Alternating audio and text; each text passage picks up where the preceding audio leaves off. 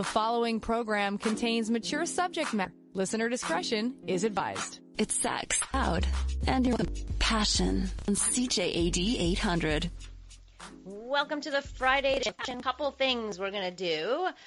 So I'm going to share with you after 10:15 some of the latest stories about sex. And one thing I want to focus on, I saw a fantastic article. I shared it on my Facebook page as well. Truth about how porn affects us. And it goes through, there's a link to a website that has like all the research or the latest research on the effects of porn that I want to share with you. So I'm going to do that.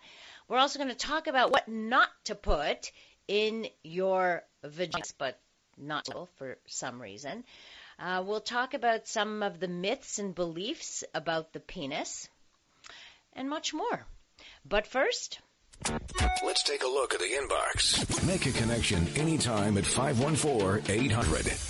You can also email me anytime to Lori at drlori.com.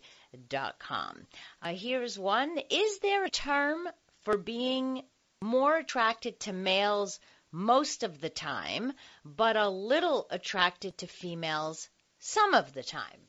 So that would probably fit into the category, if we want, of bisexuality.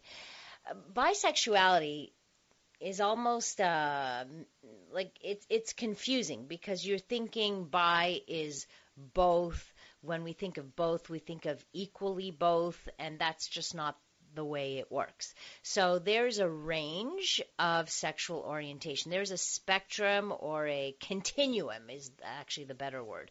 There's a continuum of sexual orientation, and what the research, the recent research has found is that most of us fall somewhere on that continuum, with one end being exclusively straight, and on the other end being exclusively gay. But in between all of that, how do you determine orientation? So where you fall on that thing. So it's not just on who you have sex with, it's also on who you fall in love with, who you're attracted to, who you fantasize about, or rather which gender you fantasize about. There's also pansexuality, where it could be either gender or a non-binary person, so somebody who may be trans, for example, or who doesn't identify with male or female, and somebody could be attracted to people like that as well. So it really falls on a continuum. So you'd be like closer to the straight category. Well, it depends. I'm not sure if you're a male or a female. So if you're a male and you're more attracted to males but a little attracted to females, then you would be closer to the gay category, but not completely at the end of the spectrum. So I hope that's clear. Should you communicate with someone after you have sex with them about what is next, like if you were just friends before? So I'm not sure, are you talking about defining the relationship? And this is a big question, I think, that a lot of people have, especially younger people today, is like, how do we define this? Because there's so many I hear so many stories of people on dating apps, or they get together with people, they have sex, but there's no definition. It's almost like sex happens before any other discussion ever happens, and the level of intimacy, it's like taken away from, it's like removed from the sex act for many. Or when they do have sex, they feel a connection, they feel intimate, and then they get confused. So is this more? What is this? Do you want to pursue this? Do you not want to pursue this? How do you feel about this? So when you're dating, I think it's really important, like if you have a profile, for example, that you are more clear about what it is that you're looking for. So if you're looking for a relationship, then state that you're looking for a relationship. And if you have your own rule, like if you say to yourself, I'm not going to have sex with someone until I know like where this is going, or until I know that until we've had a few dates and it looks like it's going towards a relationship. Don't break your own rule and have sex on the first date.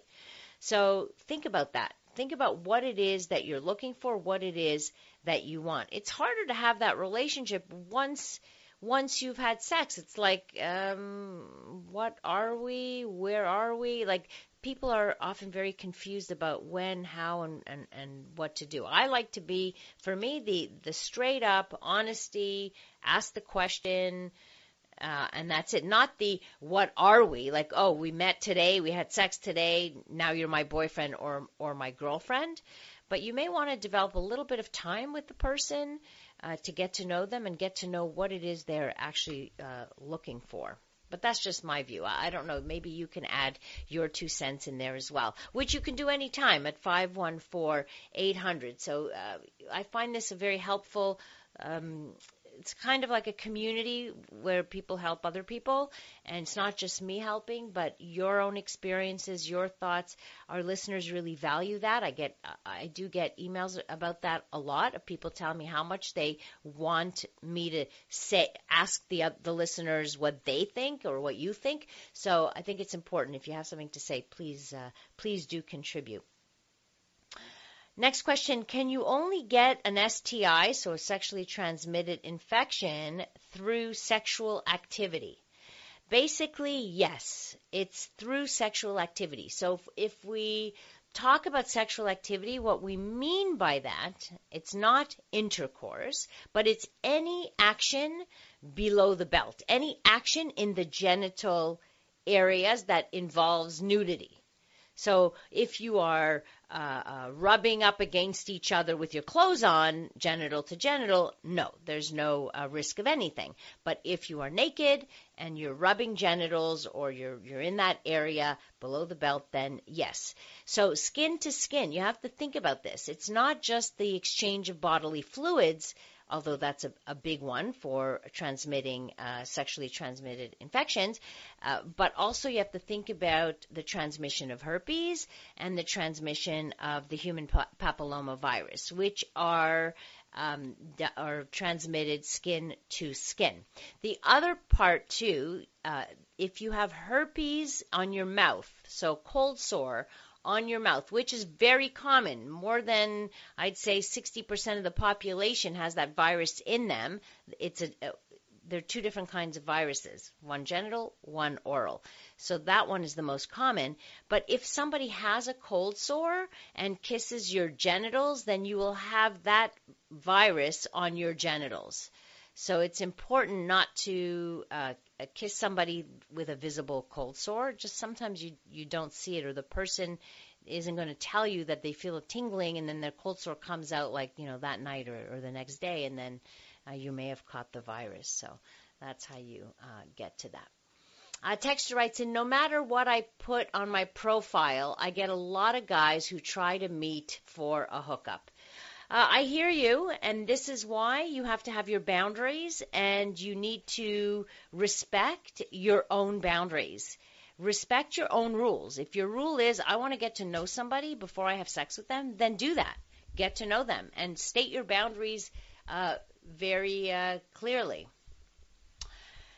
All right, coming up, the truth about how porn affects us. We strip away the stigmas every night with passion on CJAD 800. By the way, even though we share news and stuff and anything goes tonight, you can send your questions about sex and relationships anytime throughout the show, and I will answer them. Let me talk about the truth about porn. My colleague, Justin Lee Miller, who I just adore, he is a brilliant researcher, sex writer, etc. He wrote an article like this, and what he begins by saying, in the popular media, pornography has seemingly become the default source of blame for any and all sexual problems. Why are we in a sex recession? Porn. Why do we have such a big problem with sexual violence? Porn. Why are sexual difficulties like erectile dysfunction so common? Porn. Well, guess what? All of these claims, many of which are or by anti-porn advocacy organizations are, in fact, false, including where they keep warning you of porn's addictive potential, including where people say there is an epidemic, that this is so damaging. So sex researchers, real sex researchers, go out there and they're going out looking for, they're asking questions. They're not going in with a specific way to massage the findings to fit what they believe. Many of the research that I've come across here are, they're peer reviewed, they're done in a very unbiased way, etc. So I want to share with you, but I also want to direct you if you are interested, because I know I get emails from people saying, "Oh, give me the where these studies come from, etc." So if you want the whole list, there's a very comprehensive list of porn research. It's at realyourbrainonporn.com. realyourbrainonporn.com, which is interesting because it's the counter balance to yourbrainonporn.com, which is basically an anti-porn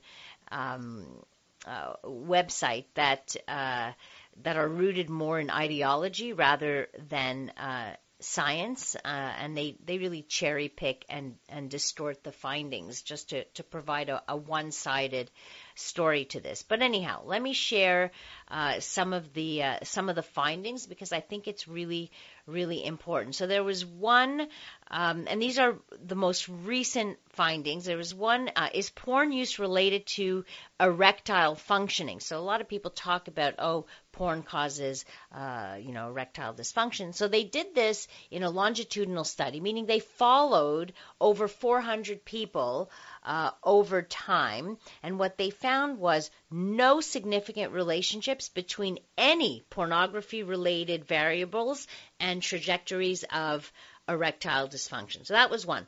Another one in the Journal of Sexual Medicine is pornography use associated with sexual difficulties and dysfunctions among younger heterosexual men. This was a huge survey. So this is a survey, Croatia, Norway, and Portugal of men. There was close to 4,000 people who answered this survey, and they concluded this. They say, we found little evidence of the association between pornography use and male sexual health disturbances.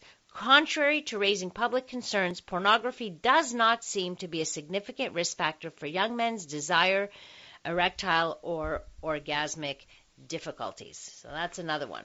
Now they looked at, there's another one, a survey, 17,000 people. So these are big sizes, and these are published again in peer-reviewed journals, which is important. They're not just done just like that on the web and published in Marie Claire or whatever.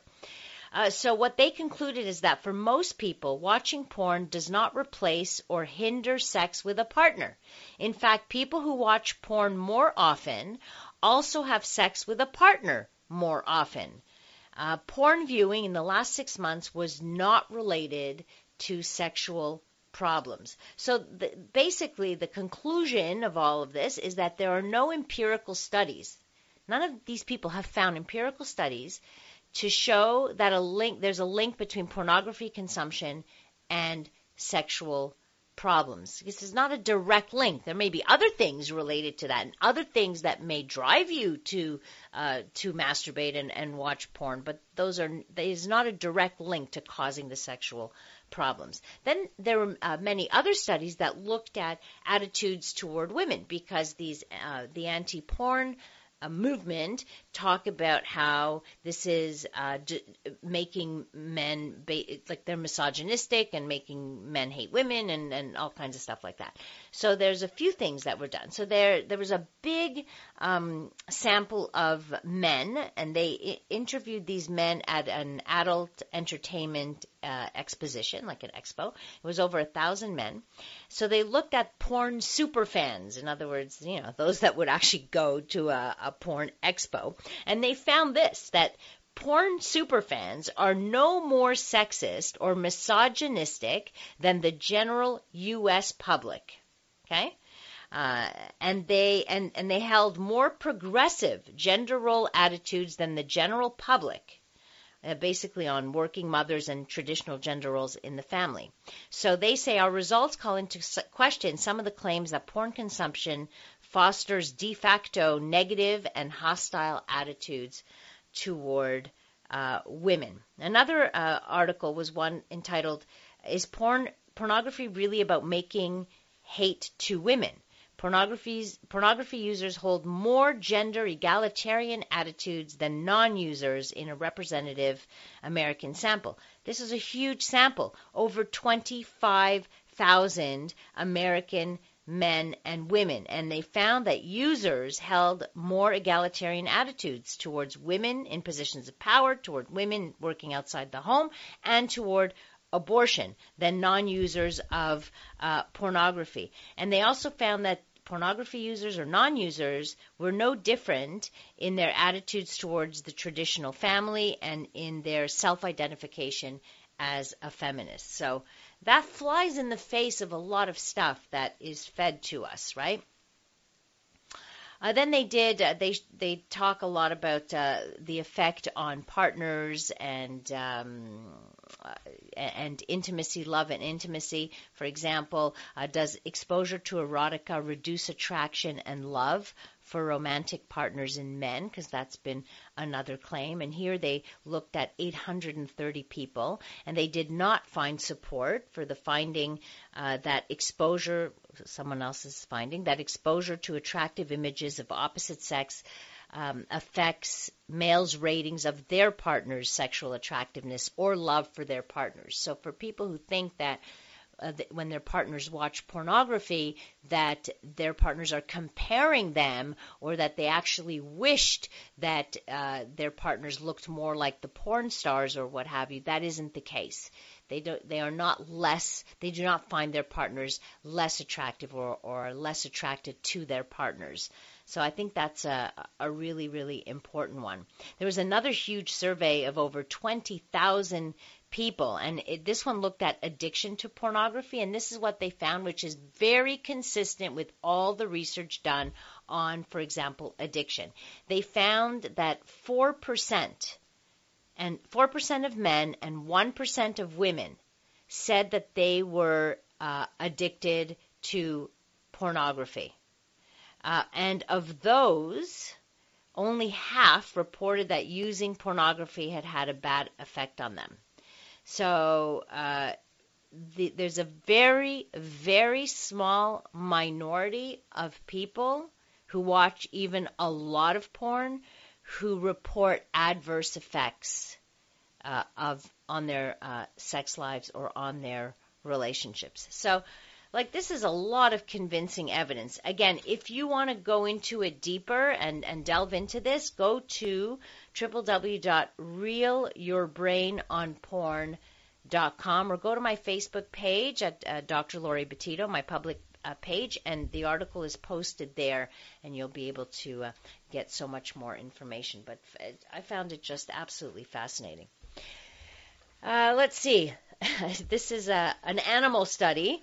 Primates with smaller genitalia compensate by being flashy and aggressive.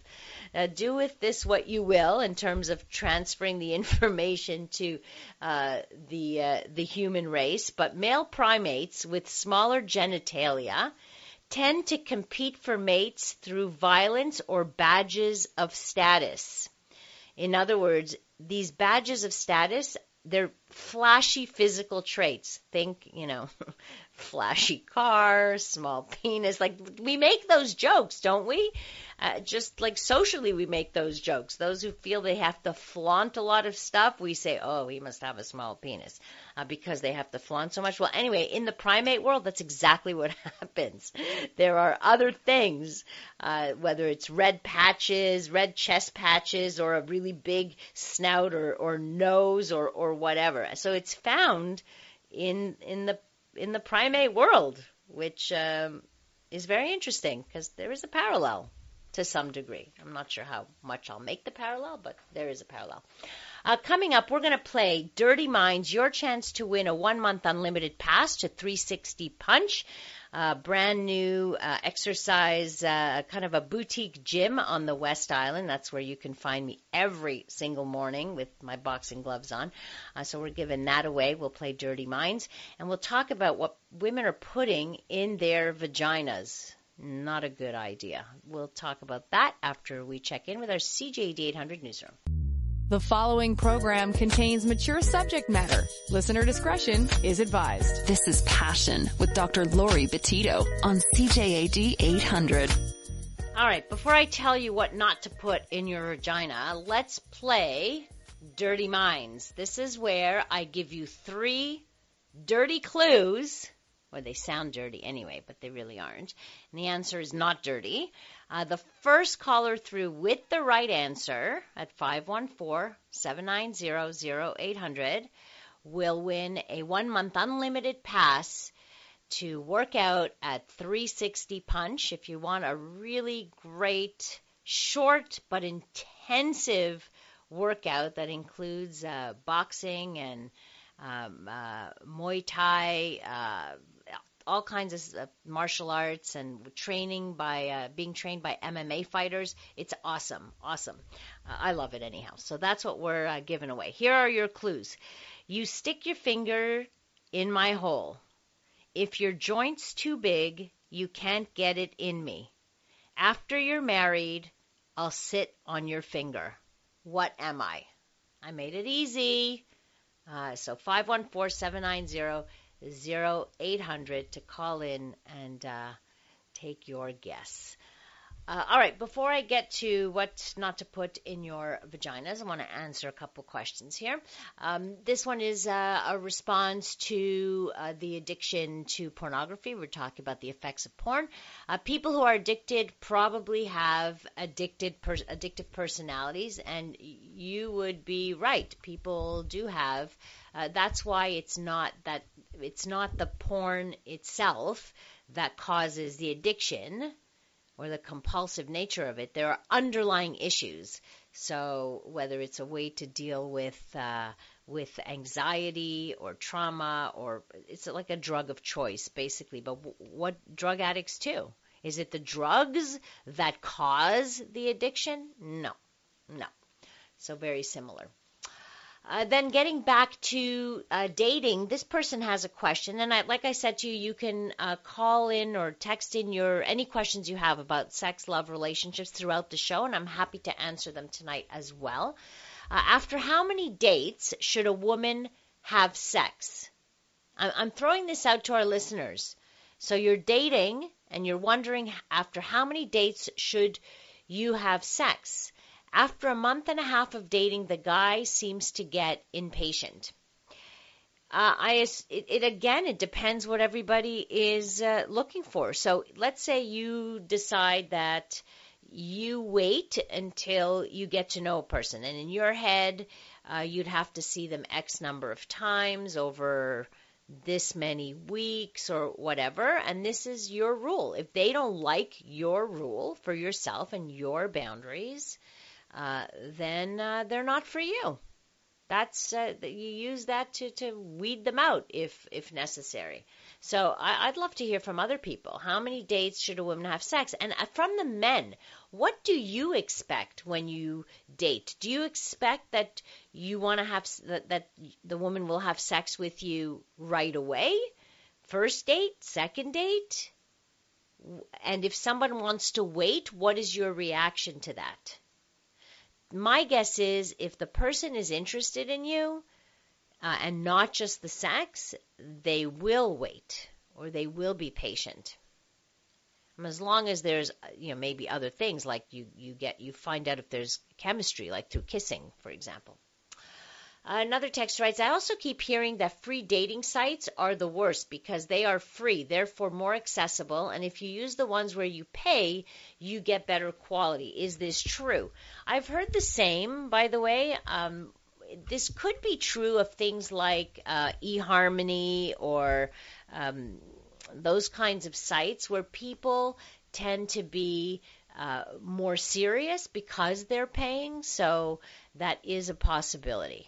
I would say yes to that. So we have a winner. Let me say the The clues again: you stick your finger in my hole. If your joint's too big, you can't get it in me. After you're married, I'll sit on your finger. If you guessed ring, you would be absolutely right. And Donna in DDO is our winner. Congratulations, Donna. All right, I need a couple of answers to that question. How long do you wait? I need to wait about 12 dates in my book of rules. Okay, good. And then another texter says, as many or as few as you are comfortable with. I expect kissing from date 3 onwards. So kissing is a good test of chemistry, if that's what you're looking for.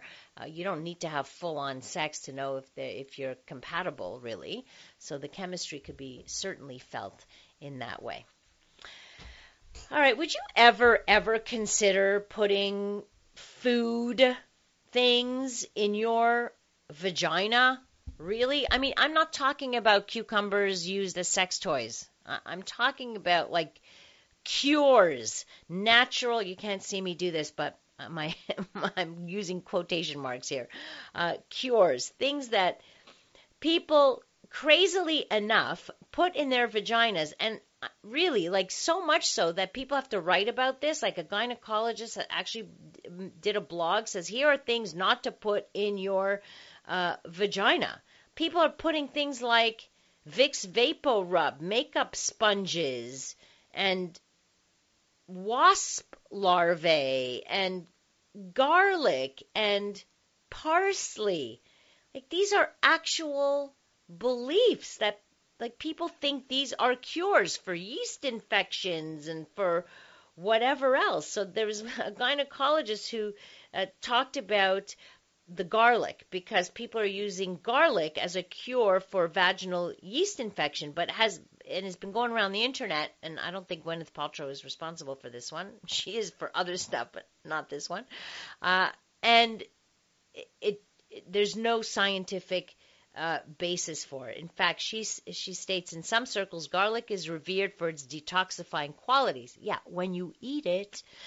For those that subscribe to garlic's medicinal use, they believe it can be used to treat yeast infections by inserting it into the vagina. By the way, this is on the Monistat website. Monistat is the yeast infection medication company.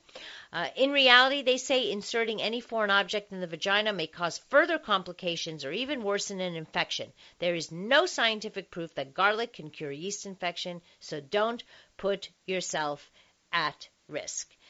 Then there's 3 articles that were picked up this week. Okay, so using garlic as a cure for yeast infection. Marie Claire posted an article, and then there's a dispute about this, but just to let you know, this came through my news feed, that women are using or putting parsley in their vaginas to kickstart their periods. On their site, or on the article, it said parsley can help to soften the cervix and level out hormonal imbalances that could be delaying your cycle. Well, of course, that article prompted several gynecologists to respond with, like, no, do not put parsley in there. And then they deleted the article, calling it misguided. Yeah, very misguided. These are things that should not go in your vagina. Vegetables are there at the top of the list. They do not belong there. Then there's another group of people, and I mean this is real. There's putting wasp's nest, ground up wasp's nest in their vaginas. This was in the Daily Mail. They shared this just a couple of days ago, that it's being used as a douche or like some kind of a douche, something to heal scars, etc., like after giving birth and all of that. But again, this is big rumors, big no-no, You don't want to do this. Coming up, 8 myths and beliefs about the penis. This was a wonderful blog A bunch of sex experts got together and did this. So 8 myths and beliefs about the penis, some of which will surprise you, some of which you know. I'll share that with you, but Turn us on, and the satisfaction's guaranteed. Frank discussion with passion on CJAD 800. here's a fun text. As a person that enjoys eating vagina, I am intrigued by the prospect of using the vagina as a food vessel. Yeah, it may be eco-friendly, it's just not vagina-friendly, unfortunately. Here's the 8 myths and beliefs about the penis. So we go from what not to put in your vagina to the penis. Do you think that shoe size really does suggest something about a guy's package size? I'll give you the answer to that. So first belief, that you can break your penis. The truth is, yes, you can fracture your penis. It's not a bone that you break. It's very rare, but you can fracture it. For any guy who's experienced it, they will tell you what they heard is a loud popping sound or a crackling noise, and then excruciating pain, which sends you really right to the ER, and you should go. Swelling, severe bruising. It is the tearing of blood vessels or the severing of the urethra. Very important to repair. So requires surgery to repair the damage in most cases. But the long-term complications can include scarring, a bent penis, erectile dysfunction, even difficulty with urination or with orgasms. So beware of rigorous thrusting. The most common positions where this can happen in is woman on top, followed by doggy style. So just proceed with caution. How about that? This is the belief. Here it is. There are growers and then there are showers. This is very true. So a shower is someone who looks large all the time, and when there's an erection, the penis actually doesn't significantly lengthen that much. But for a grower, there is quite a difference in penis length when erect and not erect. So it's 4 out of 5 men are growers, and 1 out of 5 men are showers. So just remember that. And remember, too, that erections are the great equalizer of the penis, because a smaller flaccid penis tends to grow more in length when erect than larger flaccid penises. So just remember, it's nature's way of bringing a little bit of equality to penis size. Another belief, and I get questions about this, is a curved penis is not normal, that a penis should be totally straight. First of all, penises come in all sorts of shapes, by the way, and sizes. So a curved penis, very normal, no big deal. Some people, and we've had this on the show, people called it or texted in and said their curved penis brings more pleasure to their partner, and that it's actually very good for especially hitting certain spots, etc., etc. When there's an extreme curve, well, that's problematic, but that's a disease. That's known as Peyronie's disease. So you will know if there's a significant curve that is painful, that prevents you from having intercourse, for example, then you know that there's a problem. What about the one about a man's shoe size can tell you a lot about the size of his penis? Well, no. There was a good study done in 2002, published in the British Journal of Urology, and they found no association between penile length and shoe size. So no scientific base on that. Another belief that men feel so much less during sex when wearing a condom. In part, yes, not so much less, but it does reduce sensation for guys because it's an extra layer of, latex there, right? But there are ways to make sex with condoms more pleasurable.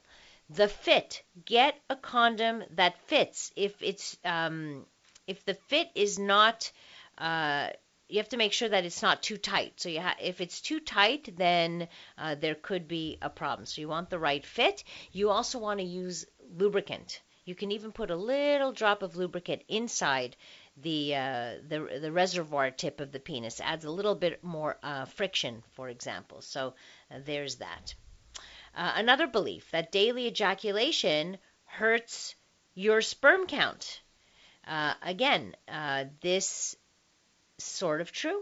So masturbating or daily sex with a partner does lower your sperm count, but that's only temporary. It's just temporary. It doesn't slow down your production of sperm. It just it clears the shelves of stock, and then it waits to be restocked. In other words, if you're trying to conceive with a partner, there are studies that show that actually frequent ejaculation improves the quality of the sperm, even though the sperm count is less. So there is something to that.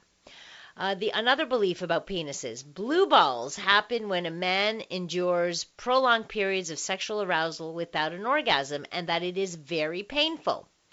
So blue balls is definitely a thing, but generally speaking, it is not very painful. Maybe a little bit uncomfortable, but not very painful. So what a urologist says, here's the deal with blue balls. Ejaculation, like a sneeze, is a reflex.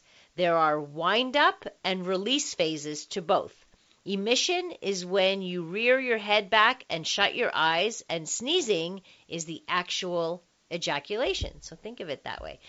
It's during emission when sperm are being pumped from the scrotum through the vas deferens and into the prostate. And since the semen gets loaded up during the act, if it is not released, then you might get a blue balls sensation. But it is simply a little bit bothersome. Nobody has ever died from that, just want to say. And finally, this belief, which we've addressed on this show before from questions: circumcision reduces sexual pleasure. The answer to this one is unfortunately not, excuse the pun, clear cut. So there was a study done in 2013 that found that circumcised men reported slightly less sexual sensitivity than those who were uncut, except that they didn't measure, like it's hard to measure this if you don't measure before and after a circumcision. Like, does sensitivity change before and after? So the jury is still out. However, this urologist says, in my practice of adult circumcision, no man has claimed reduced sexual pleasure after the procedure, and in fact many have noted increased penile sensitivity due to the constantly exposed penis rubbing against clothing and whatnot. So there you have it. Lots of facts tonight about porn, about the vagina, and about the penis. Many things you're going to be able to talk about at your parties this weekend. Have fun with it. Thank you so much for spending your time with me. Thanks to our technical producer, Dave Simon. Thank you to our passion researcher, Linda DeLisi. If you want to connect with me on social media, you can do that at Dr. Laurie Betito. That's DrLauriebetito. Or you can go to my website, drlaurie.com. Through there, you can send me emails as well. So questions about your love life, your sex life, things you want to know. And I will make sure to answer your questions at the beginning of every show. So do send them in. Coming up next here on CJAD, we bring you the CTV National News. Have a great rest of the evening, a fabulous weekend, and remember to live your life with passion.